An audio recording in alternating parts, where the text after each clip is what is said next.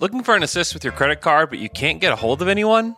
Luckily, with 24/7 US-based live customer service from Discover, everyone has the option to talk to a real person anytime, day or night. Yep, you heard that right. You can talk to a real human in customer service anytime. Sounds like a real game changer if you ask us. Make the right call and get the service you deserve with Discover. Limitations apply. See terms at discover.com/creditcard.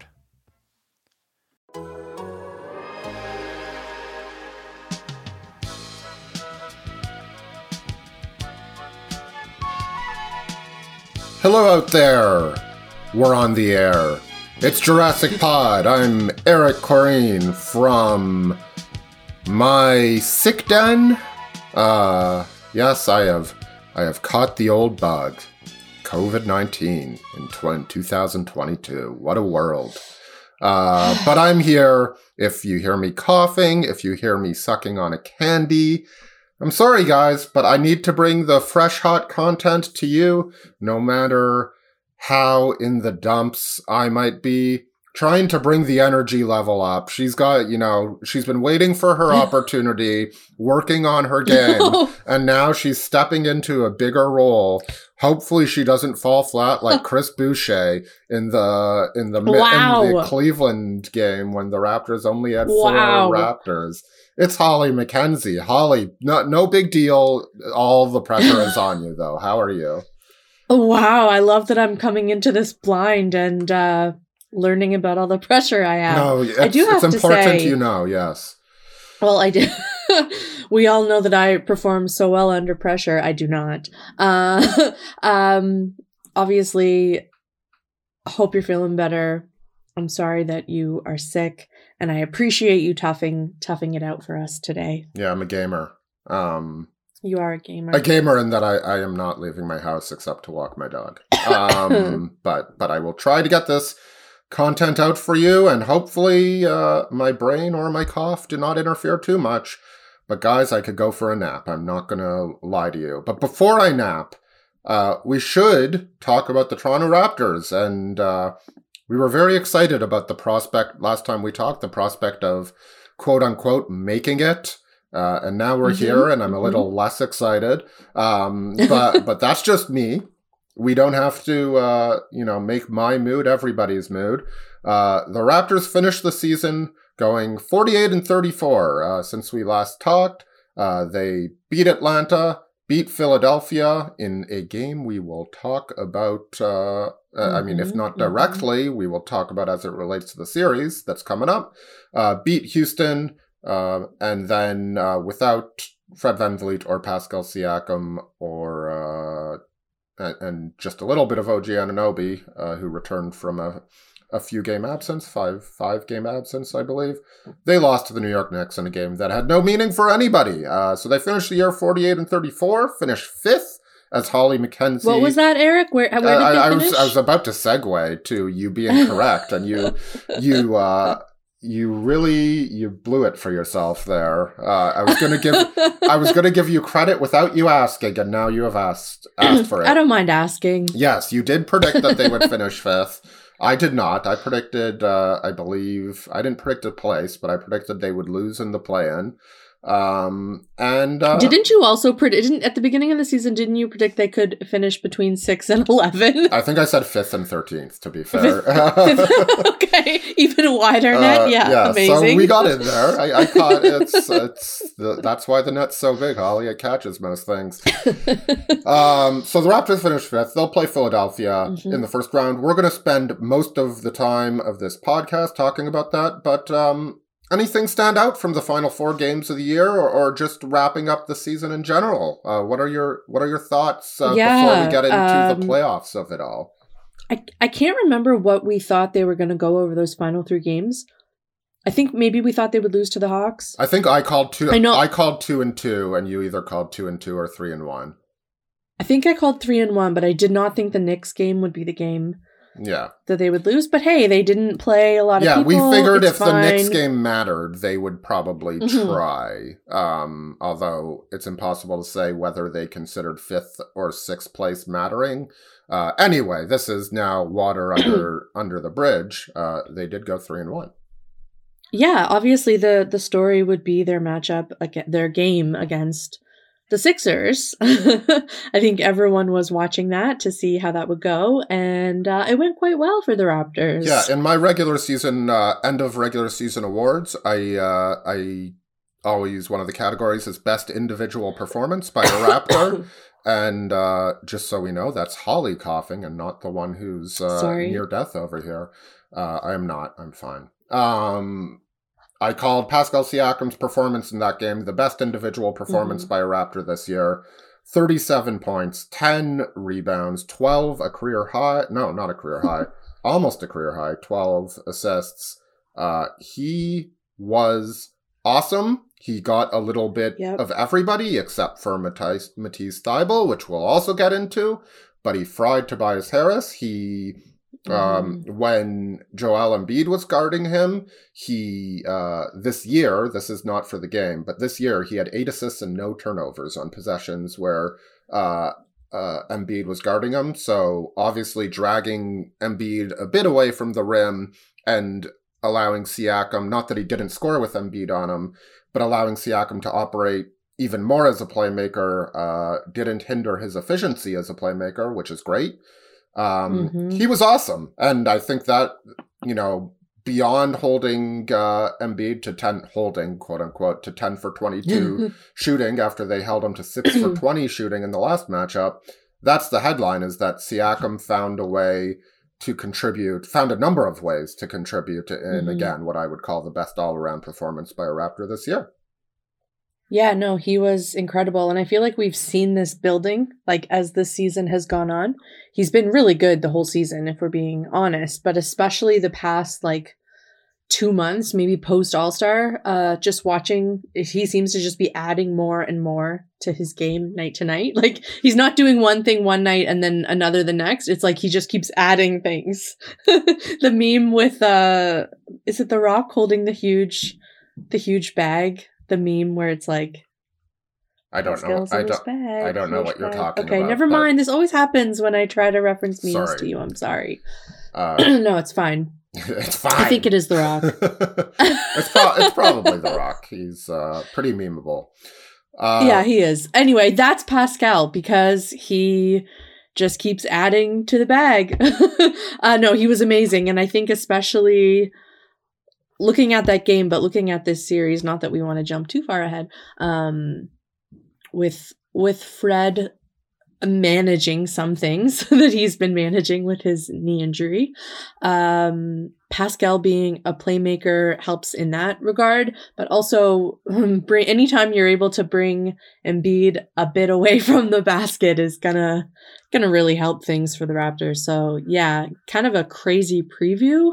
It seems like the NBA schedule always works out serendipitously, whether it's to give a preview of a playoff matchup or whether it's the trade deadline and there's trades and then somehow the first game after the trade deadline is featuring the two teams that made a big trade. The NBA schedule always gives.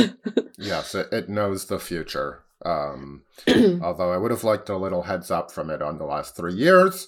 But so it goes. Yeah. So overall takeaways on this season, and I promise we will get into the playoff series right after this. What I felt the most is that this team just became so much more comfortable in its own skin as the season went along. And that doesn't mean at moments it didn't look very chaotic, and it doesn't mean it was a straight line of progress, but you saw them flipping from zone to, different types of zones, to strict man, to different types of coverages on pick and rolls or on trapping star players. And you saw them able to do it within a quarter or within even a few possessions. And obviously, that's how Nick Nurse wants to play, aggressively and unpredictably. And to oversimplify things, they weren't able to do it effectively as the season started. But as it went on, they just got progressively stronger at that. I think finishing, I want to say, 8th in defense, dating arbitrary starting point here. But after the Cleveland game that I mentioned in the opening, where they didn't have a team, after that point, they ranked 8th in the league in defense, which is, sort of where I thought they would end up for the season. They obviously didn't quite get there, but that's a huge key. Like their identity just became so much more apparent after as the season went on.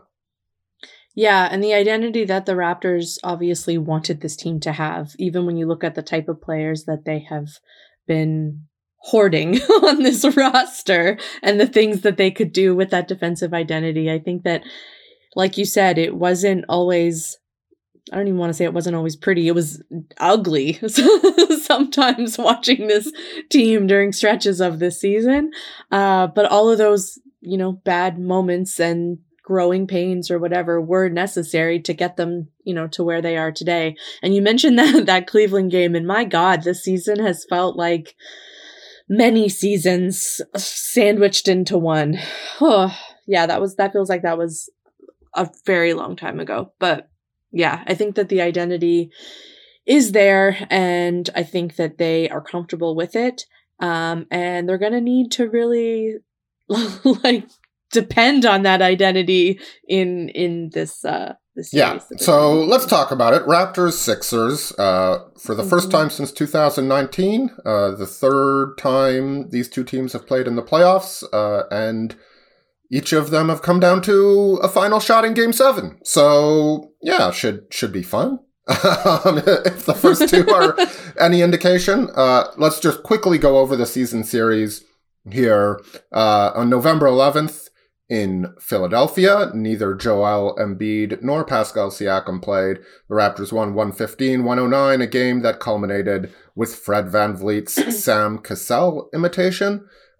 In December 28th, so the start of the first game after that Cleveland game, the Sixers won in I don't think it was an empty, but a only partial capacity arena, 114-109.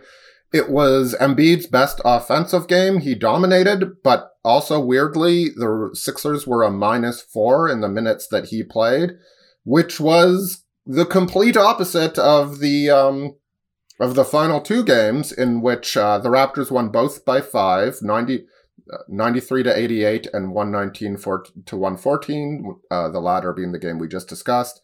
And in both of those games, Embiid's his offensive efficiency was either so-so or straight up bad for him. That's not to say he didn't put up numbers, but it was just harder than usual. And yet the Sixers won his minutes quite comfortably, and they lost the very few minutes, I think 11 minutes in each case, in each game that he didn't play, by I think it was by 13 and 15 in different cases, in the two different cases. And that, of course, was the story of the 2019 series. Embiid did not score efficiently. The Sixers still dominated when he played and absolutely fell apart when he didn't play. So let's talk about the Joel Embiid of it all. And I think a natural place to start is with a question we got from a listener, from Ali Abbasi. He says, is there any chance of Precious Achiuwa starting, considering he's been Embiid's best defender? And if so, who would he replace in the starting lineup? Yeah, I do think there's a chance of that.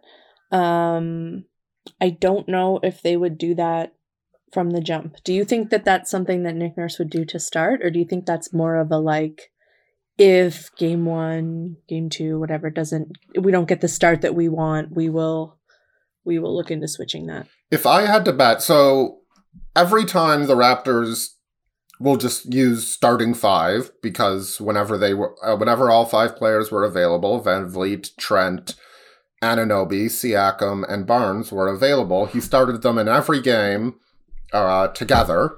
and all but one half. I believe in the Minnesota game, to deal with Karl Anthony Towns, they started Precious Achiuwa in the second half, bringing Scotty Barnes off the bench.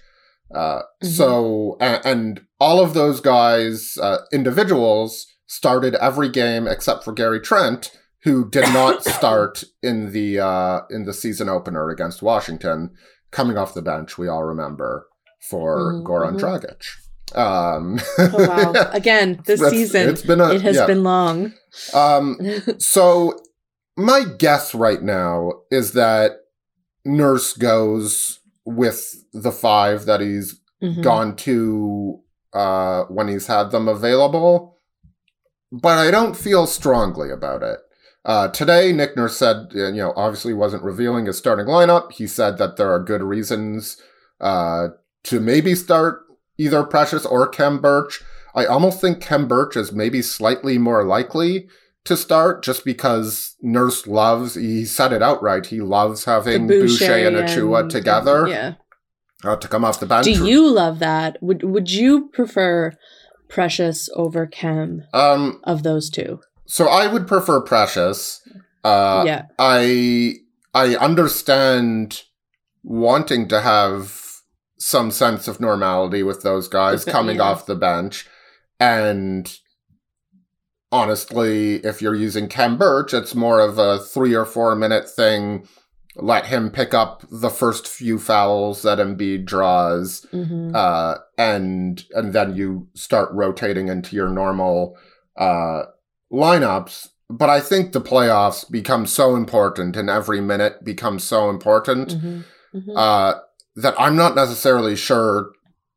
If there's a series that Khem Birch belongs, it's probably this one, but I'm not positive he belongs in a playoff series for the Raptors right now. So I think you got to go with your players who have been most productive for the most part. I think Precious has been a very good defender on Joel Embiid, while keeping in mind that he's not doing it alone, and they send all sorts of different looks and schemes and defenders at him. It's not just Achiuwa, but he certainly has, if not the strength, the athleticism and the quickness to deal with everything that he can do, that Embiid can do on the floor. So, long story short, I think they'll use the normal starting 5 to start. I would put it at like maybe 60-40.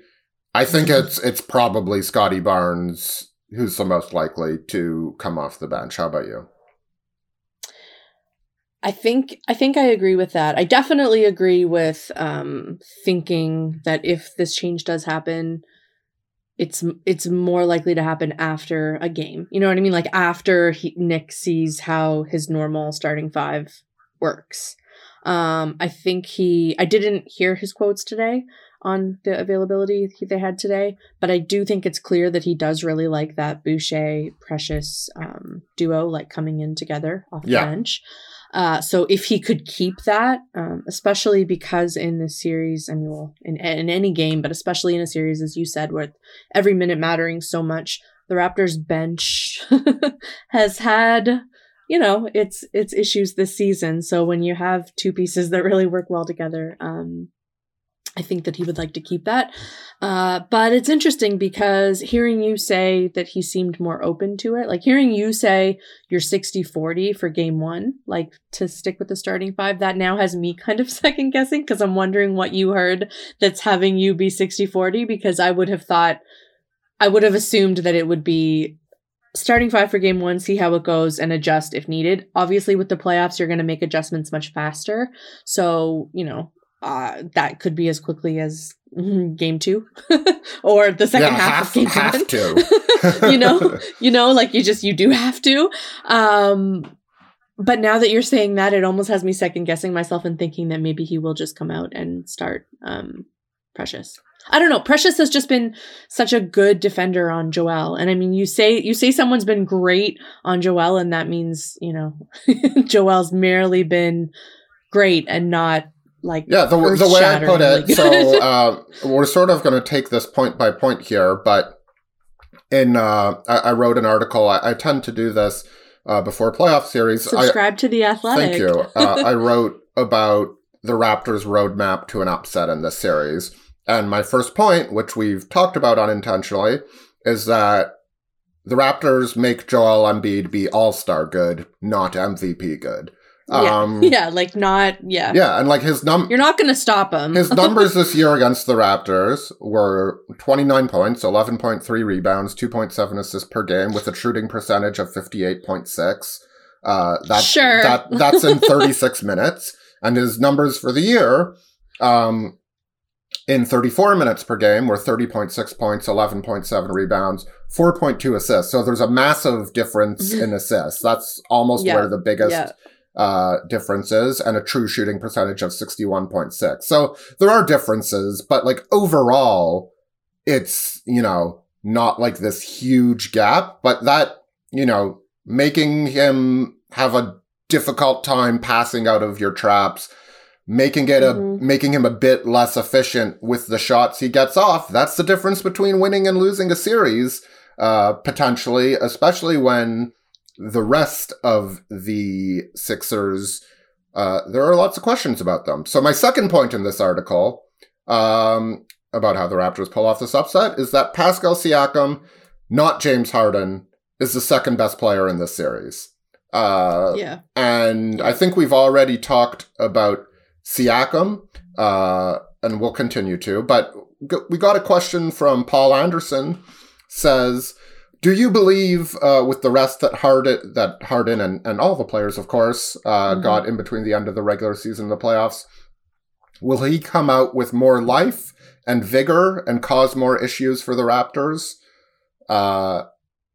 So this is a question, and that this is a valid question, to me, says everything about Harden's season.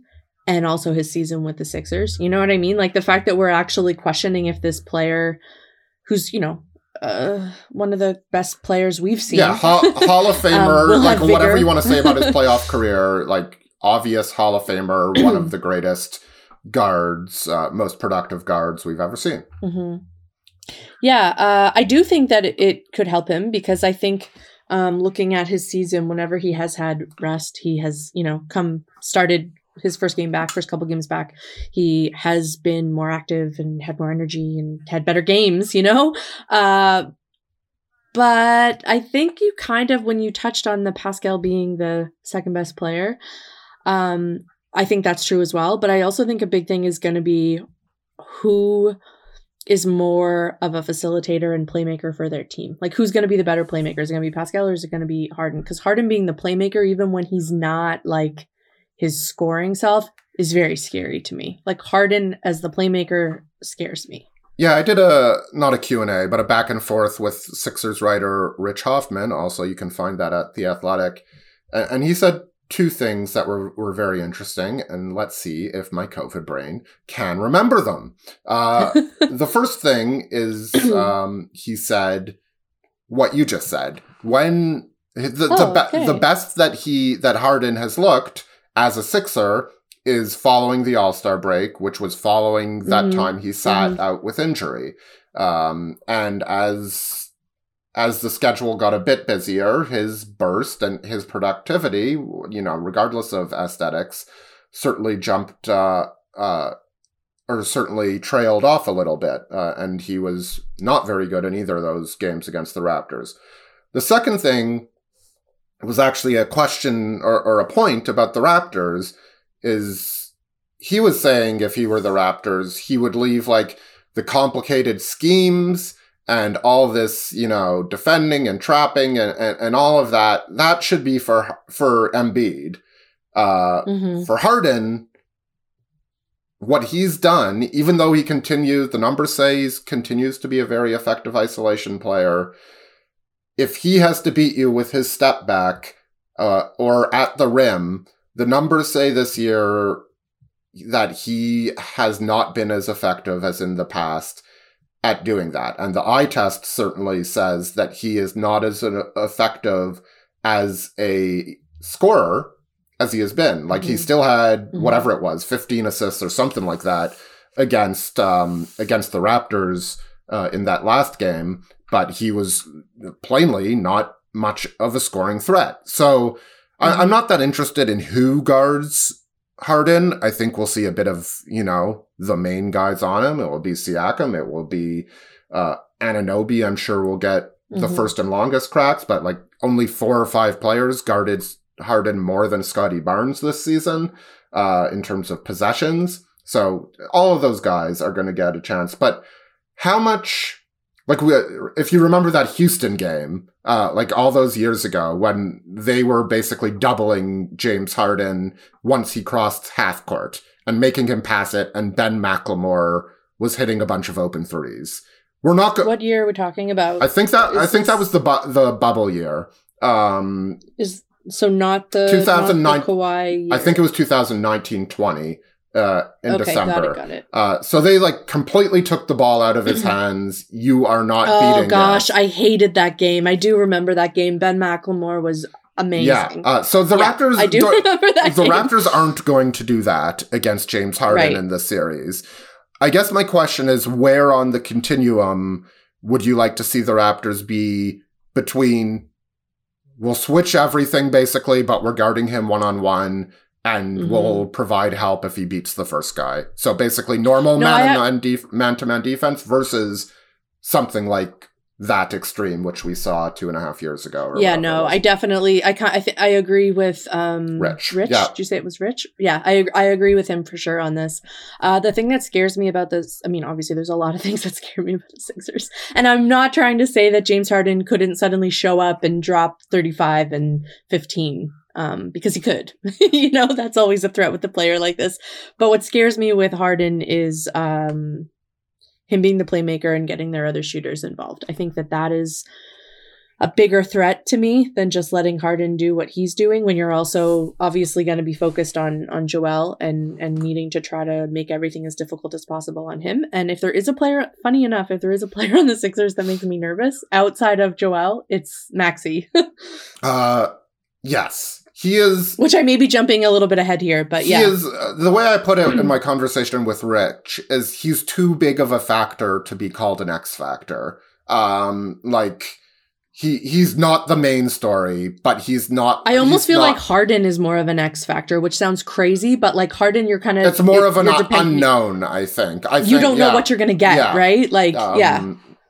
Yeah, that makes sense to me. And I feel like that's disrespectful to say about a player of his caliber. But you know what I mean, right? You can only watch the game with your eyes. None of us, would be shocked if Harden puts up 25, 15, and 8 games. Like, he has that. So what do you think? Like I want to flip this question back around on you. What do you think the Raptors should do? I think the right thing is to let your, something that Nick Nurse said before the season, or early in the season at least, was the point of having all these interchangeable defenders isn't necessarily to throw all these weird traps at you. Eventually, we want all these guys to be able to look their assignments, whether they're stars or not, square in the eyes and just guard them. And I think, the specter of, that's James Harden, and this is how we've prepared for him in the past,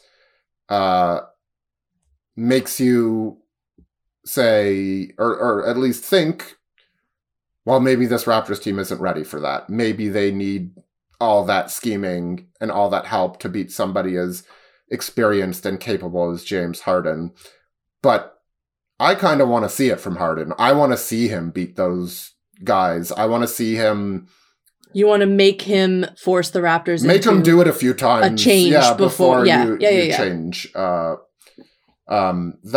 sort of would be my approach. That's not to say you keep on doing the same thing over and over again. Like, Harden is so smart. That's part of his, what makes him so great. So you can't just say one-on-one every time down the court, and because he's going to figure that out. But I think you need to lean in that direction. The other thing with Harden that is a concern, and I think a valid concern, is free throws and foul trouble. He's pretty good at that, even though he's not the same player he was a couple years ago. With respect to that, that could be a concern. The Sixers in general shooting free throws. Yeah.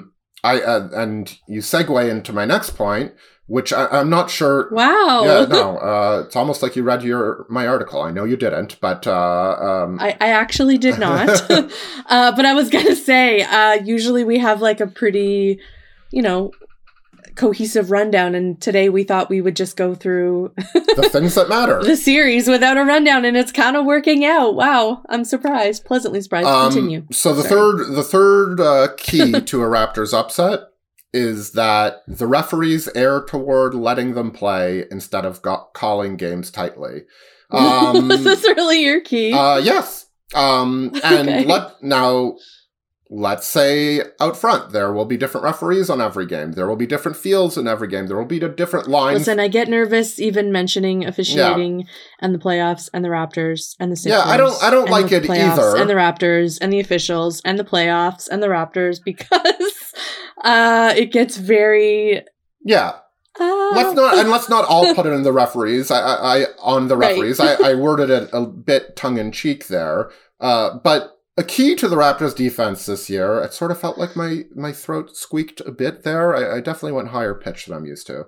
A key toward the improvement defensively is as the year went on, fouls and free throw rate went way up across the league. So you can understand how the teams are committing more fouls, teams are shooting more free throws. To begin the year, the Raptors were ranking 21st in opponent free throw rate. After that Cleveland game, again, which is just a line of delineation I am making for the sake of ease, they improved to the 13th lowest opponent free throw rate. Basically, they were fouling less. They were, putting teams on the line a little bit less often, which I shouldn't say that actually, because the free throw rate actually did go up. It just didn't go up anywhere near what the league average did. So the Raptors found a way to curb their fouling habits. So part of that is the referees, but part of that is knowing your game plans.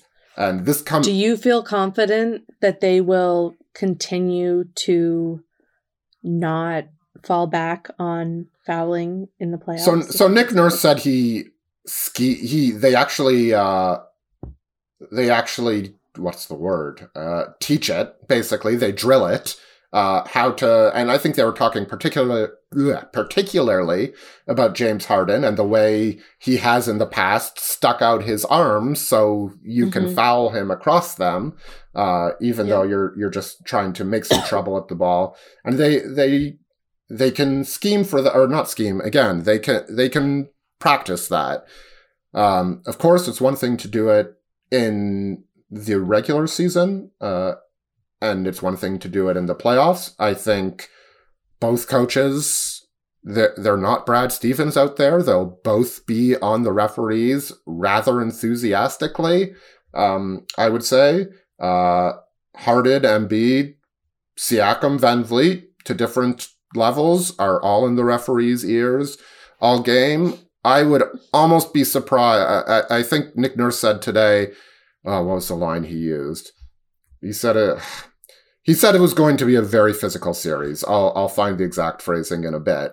I would be surprised if the referees aren't calling it very tightly in game one. But I expect that, first of all, I expect the Raptors to get better as the series goes along, because that's generally what they do. And second of all, I think that will vary from game to game. And so that's sort of how I see it. Where are you?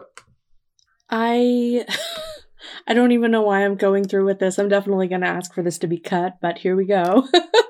Hearing you talk about the playoffs and the intensity and the difference between a regular season and the postseason, I'm going to make a comparison here that I don't think anyone has ever made, and I don't even know why I'm doing this, but this is where my brain is, and you can always get off the road now. You can take an exit. It's right there for you.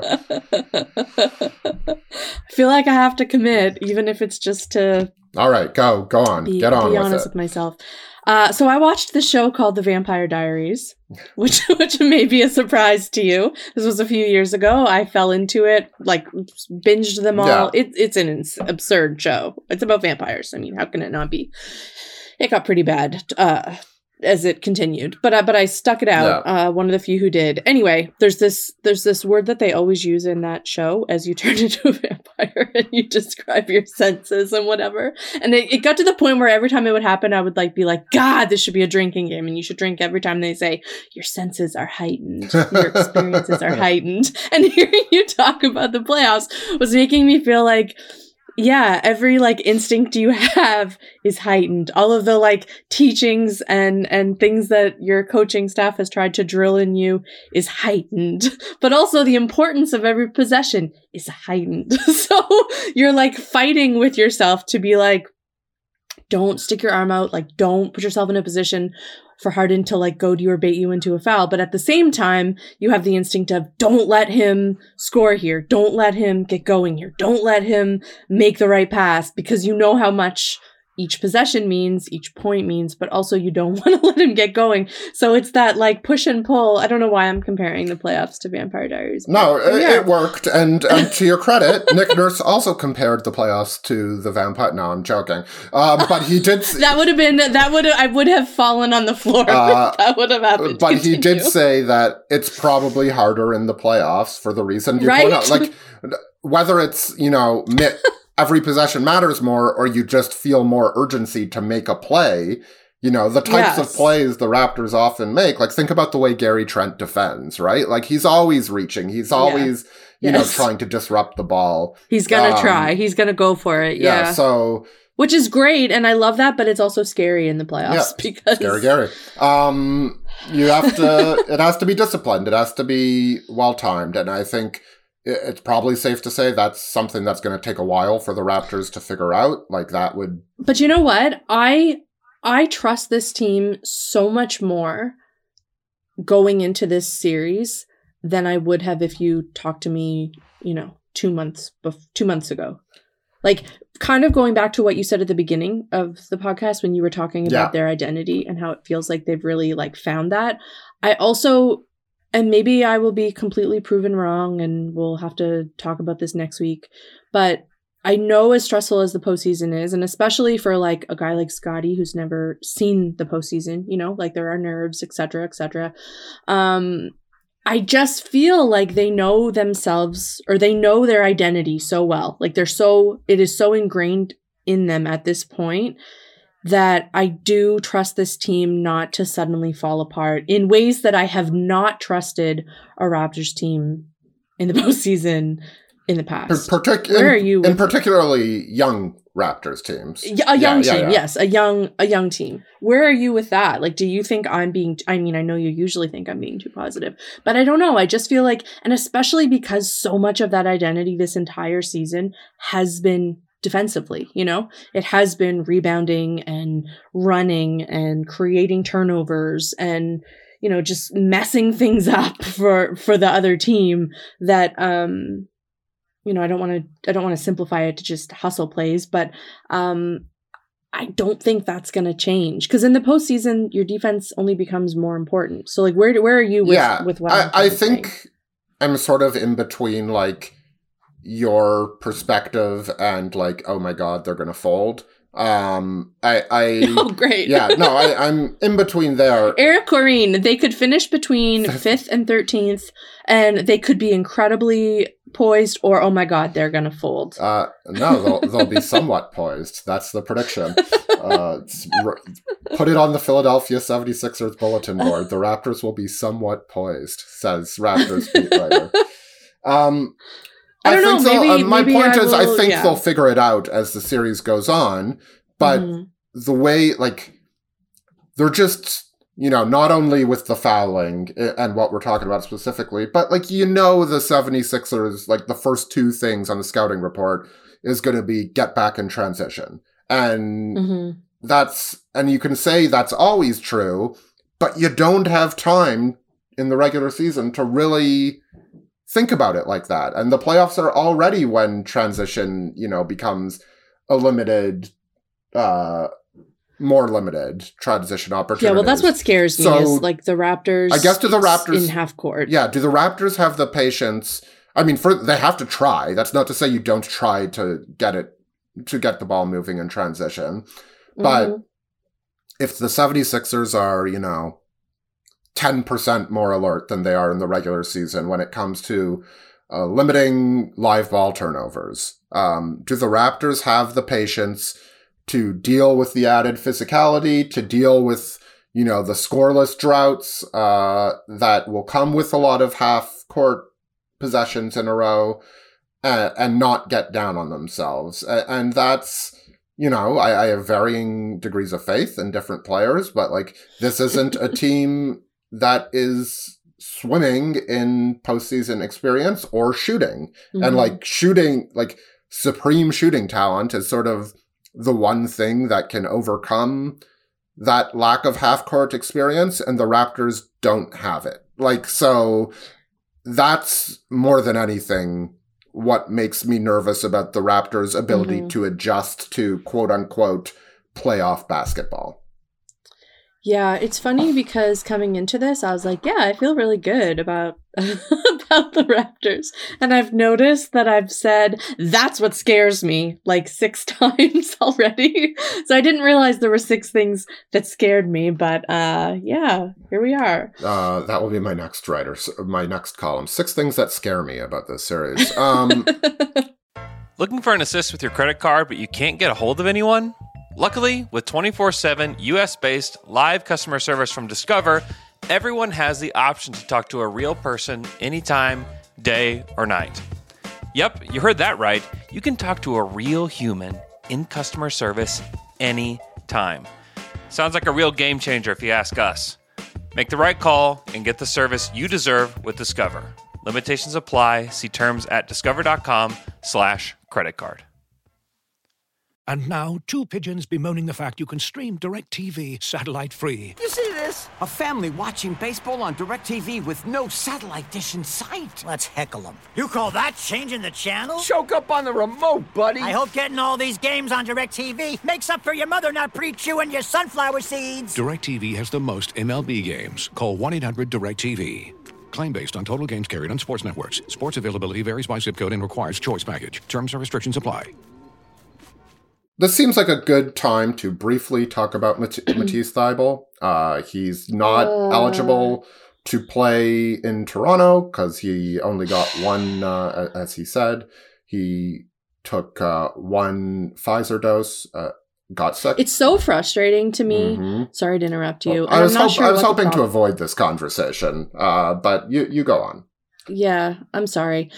This is not even about Matisse. It's just like a bigger picture. I don't know if this is the proper role of media, and I don't even know if this could happen, but it's so frustrating to me when these situations come up. We know what they are. You will go into detail. It's fine. We don't need to like go back and forth on that. I'm sure people know our thoughts. That's fine.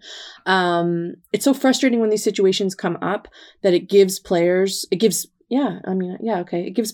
an opportunity to say things, which everyone should have a right to say their opinion, I guess. But the problem is it's giving an opportunity to there's a point where an opinion is an opinion, and an opinion can't be right and wrong, sure. But there are also facts, and some of these quotes they can be misunderstood or facts are misinterpreted. And when these statements come out, then everyone's reporting on what the player said, as they should, because that's the job of a reporter, to report what's being said. I get that, but it makes me wonder, and I'm not in these rooms because I haven't been covering anything live this season. It makes me wonder, is there an opportunity for a reporter to respond with a fact? I mean, it probably doesn't make a difference, but it's just frustrating to me that every time this comes up, and it's come up more than once, and I understand why you have to ask and get a quote, but then it seems like we have a whole news cycle of seeing quotes that are not accurate.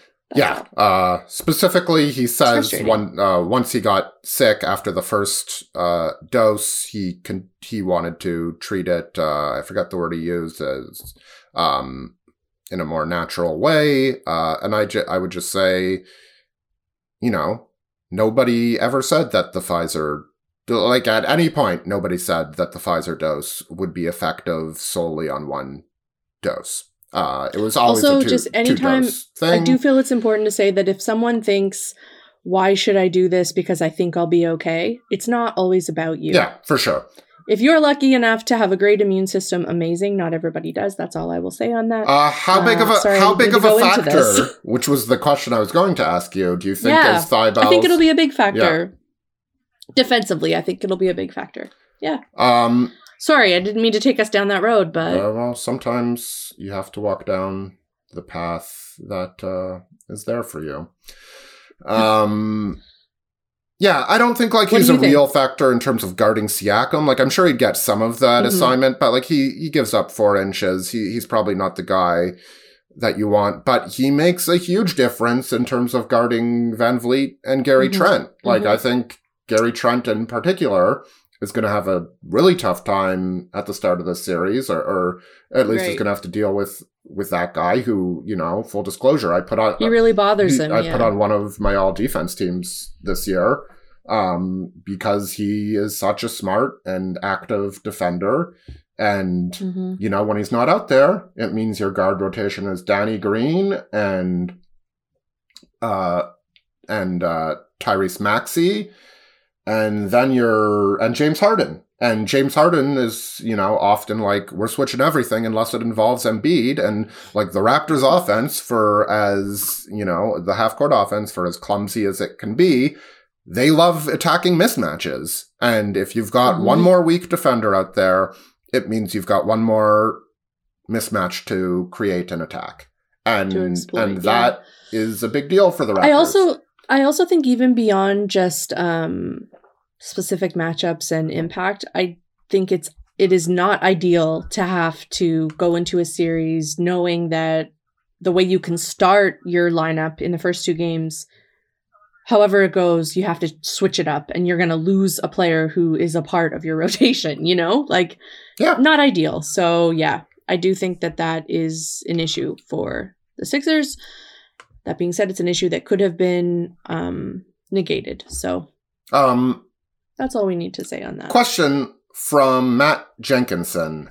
Do you think Scottie Barnes' inexperience will be used against him by the 76ers, or can he continue to be a strong player for the Raptors throughout the playoffs?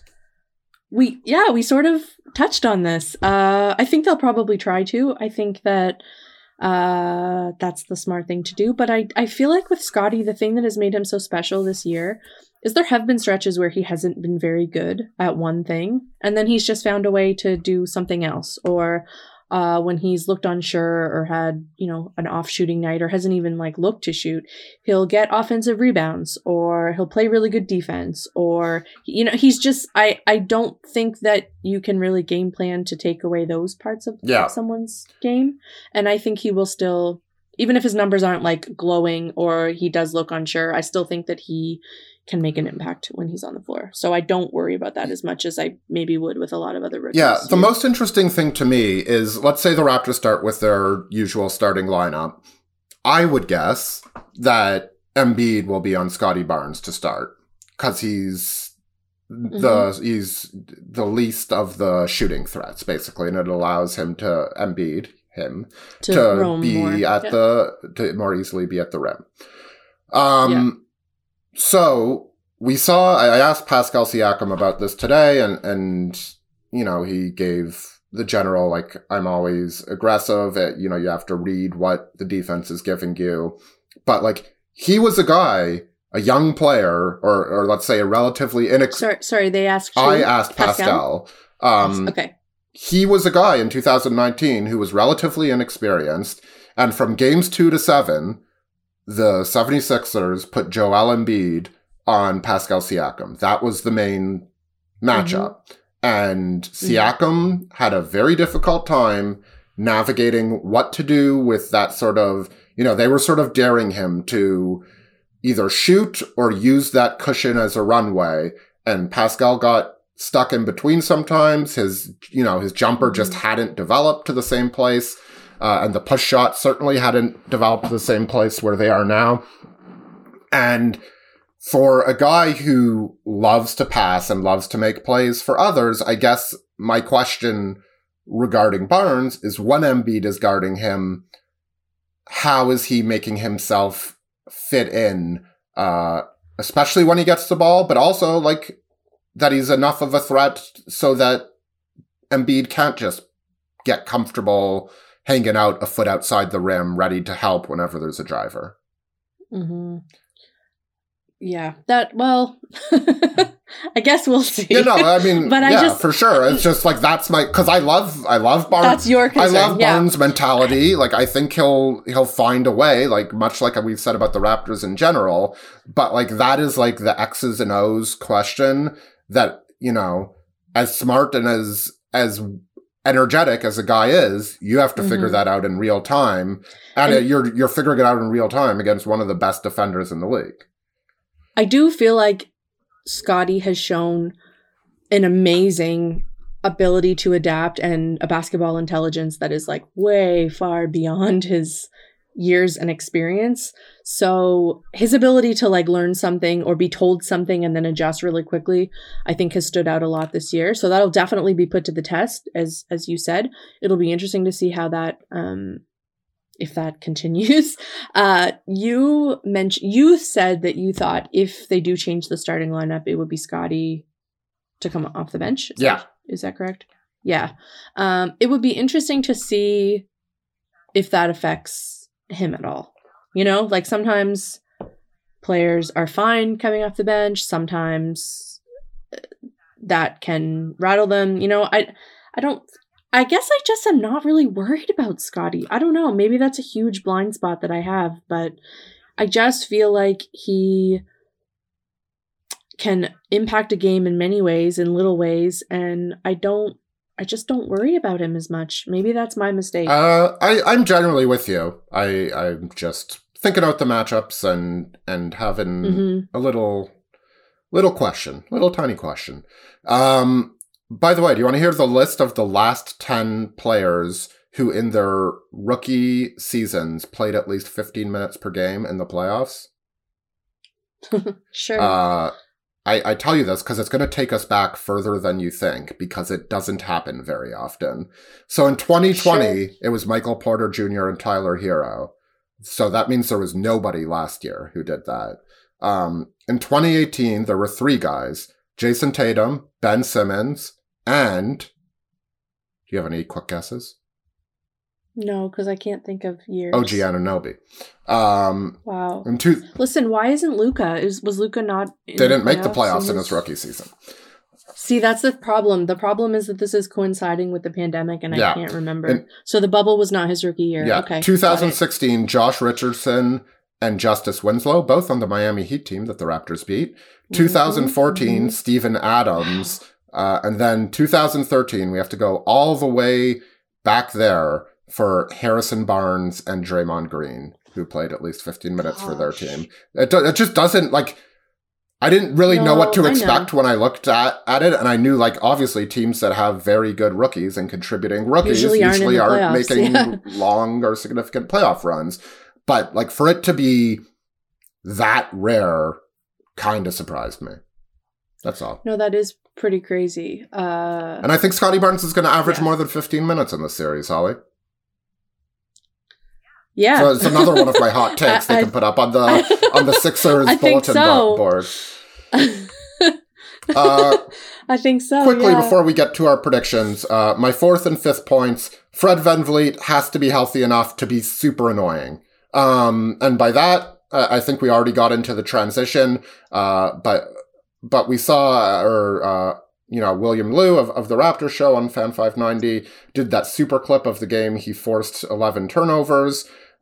He is just very whether he gets the steals himself or initiates the play that creates the steal, he is so responsible for getting the Raptors that turnover and getting them into the position to be running. And if his knee isn't healthy enough to, whether it's digging down on Embiid in the post, which obviously is one of the best in the league at doing that, whether it's helping as a help defender on a drive from Harden or somebody else, or Maxey, who I'll give you the floor to talk about a bit after this. he needs to be healthy enough to do that. I'm not expecting him to be like, slicing up the defense and I have a lot of faith in his clutch shot making ability, but he's obviously not been as good in that element as he was in the first half of the season, but they really need him on defense. Yeah, it's interesting because the same question that you posed about Harden getting the rest and how that would affect him kind of makes me think about Fred. I mean, I don't know how many days it'll be like since he last played, but it's over a week, right? Yeah, he last like 8 or 9 days. He last played against Atlanta on that. Tuesday, and so it will be to the next Saturday. So we're looking at 10 off days until in between games. Oh, so not 2. Okay. So that's a pretty good break for any player during the run of the season, and especially at this part of the season. I don't think he's magically gonna, feel as good as he did at the start when the season started. But I hope that will you'll be able to see an impact from his time off. But I think the biggest thing with Fred is that we've talked so many times about how you kind of have to protect him from himself because he's never gonna give in to pain or injury or any of those things. But in the postseason, if he's out there, if there's an opportunity, he's gonna find a way to make it happen, I think. So I really hope he's able to, because I know how much it'll bother him if he can't impact the game the way that he wants. But yeah, it's pretty important. If he isn't able to do the things that make him kind of lead this defense of the Raptors to get out and run and get extra possessions and extra points. Extra possessions is going to be so important. I mean, it has been all year. Season, but especially in this postseason and especially against the Sixers. And the Sixers are so good at rebounding that, any way that you can get those extra possessions, that the Raptors have been so good at offensive rebounding that if those opportunities are going to come down, those steals and things like that, forcing turnovers is going to become even more important. So yeah, I think that's a crucial thing. We cannot see the future, so I don't know. I hope that the time off will help him. And yeah, I think if he can, do those things that you mentioned, that helps the Raptors a lot. Without that, it's difficult. Just one point of correction. The Sixers have actually been a very mediocre rebounding team. I feel like they've been really good. They haven't. Maybe I'm just thinking of Embiid. Yeah, I mean, he's a monster, but... his presence, yeah. The Raptors, I believe, killed them on the glass in that win in Philly in March. I think a little less so this last game, but they're not a particularly good rebounding team. So that is, I think that goes to show just how dominant Embiid is and his presence, because to me, that's something that I worry about. I just feel like he's gonna gobble everything up. He might, which is why it's so important for the Raptors, in part, to bring him out from the rim. Yeah. Quick Van Vliet question, and this will allow you to talk about Tyrese Maxey. Would you rather Van Vliet on Maxey or on Danny Green / Thibault, so he can be more of that helper? And just what in particular scares you about Maxey? He's really good, and I think that you have to. I think I would prefer Fred on Maxey, even with the limitations that you just mentioned, just because he's the guy on the Sixers that can really get out and run and push the ball. He's a great finisher at the rim, and that concerns me.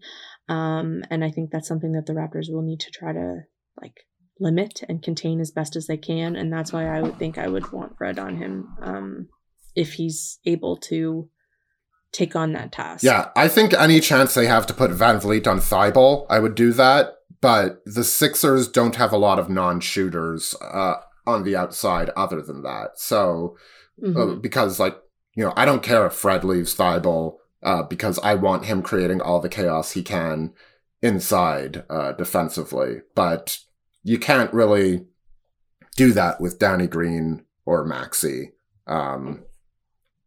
Or certainly Harden. But yeah, that should, Maxey is scary. And I would say if the Raptors have a defensive weakness, a player type weakness, it is those quicker jitterbuggy guards. Trae Young being the most obvious example. Like the Raptors are least equipped to guard those players. Weirdly, with a roster that has no 7-footer, they're perhaps less equipped to guard 6'2" really fast guys.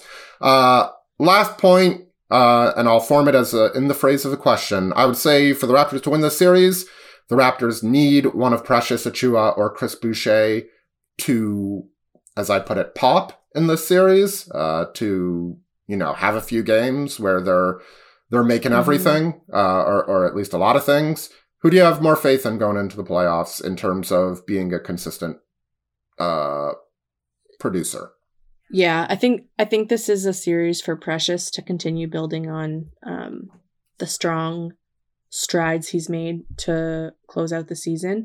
And I think I would have said that regardless of who the opponent was, just based on his play, but especially knowing the defensive job that the defensive effort, I should say, he can give against Joel. I'm really curious to see what Precious can do in this series. What about you? So I agree. It would be great if the answer were Precious, because he is a more important defensive part, specifically for this series.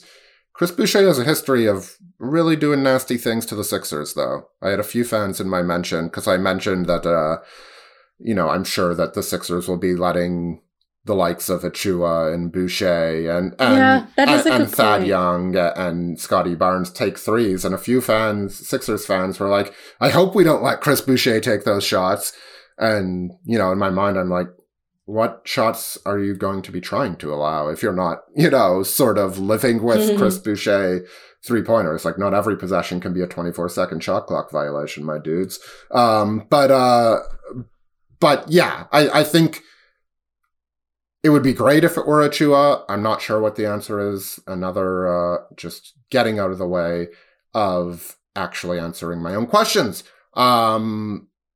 My last question, I promised to answer this. Who you got? Raptors in 6. I picked Sixers in 7. I really think it's super even. And at the end of the day, Joel Embiid. Yeah. That's. I'm realizing I'm much more scared than I thought I was going through this. I mean, I think it's a great matchup for the Raptors. I think they can do a lot of damage, and I just think they were going to be the underdog in any of the first round series. This is probably the most desirable of all of those, and yet it is. Unless I'm super, super confident in everything else, it's hard for me to pick against the team that has the best player, and I'm just not quite there on mainly, let's face it, the half-court offense. I just have... Yeah. I just think there will be a few too many scoring ruts that will doom them ultimately, but, this is...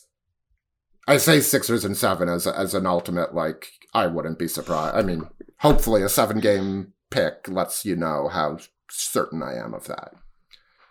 Yeah, the nightmare scenario would be like a 5 or 6 minute scoring drought in the fourth quarter. Like that would be, oh my God, I feel like I'm going to vomit watching this game kind of scenario. And it's not off the board at all with this team. So that's not great. I would prepare yourself for 1 or 2 of those a game. Hopefully not at the wrong time. Yeah, not great. Starting on the road is interesting. We'll see how that goes. I don't know. I just, sorry. Again, I'm not the one who's sick.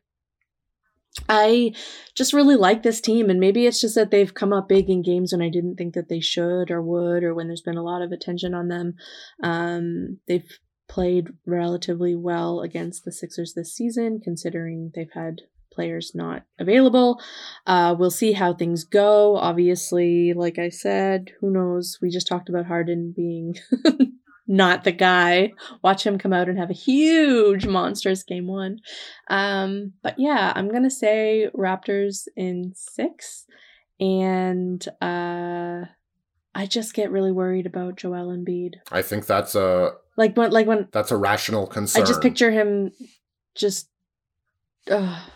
Anyway, It's fine. I predict the Raptors in 6. We'll see how it goes. Yep. And I think at the beginning of the season, if you would have told anybody that the Raptors were going to finish 5th, we're going to face the Sixers in the first round, bypass the play-in tournament, if the Raptors would be in the playoffs and like the Lakers wouldn't, I think people would be like, you're crazy. Yeah, if you weren't taking that at the beginning of the season, I think you have a perspective issue.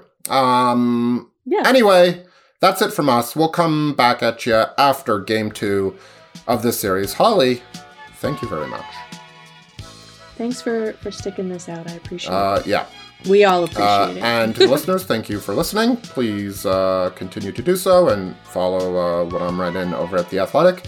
And we will talk to you after game 2. See ya! Looking for the best place to buy tickets for any of your favorite teams or sporting events? We've got the spot. Our partner, StubHub, has been the leading ticket marketplace in the world for over 20 years, providing a 100% guarantee with every order. From a worldwide selection of live events, the widest choice of tickets and industry-leading partnerships, StubHub has what you need to purchase with confidence. StubHub, an official partner of The Athletic.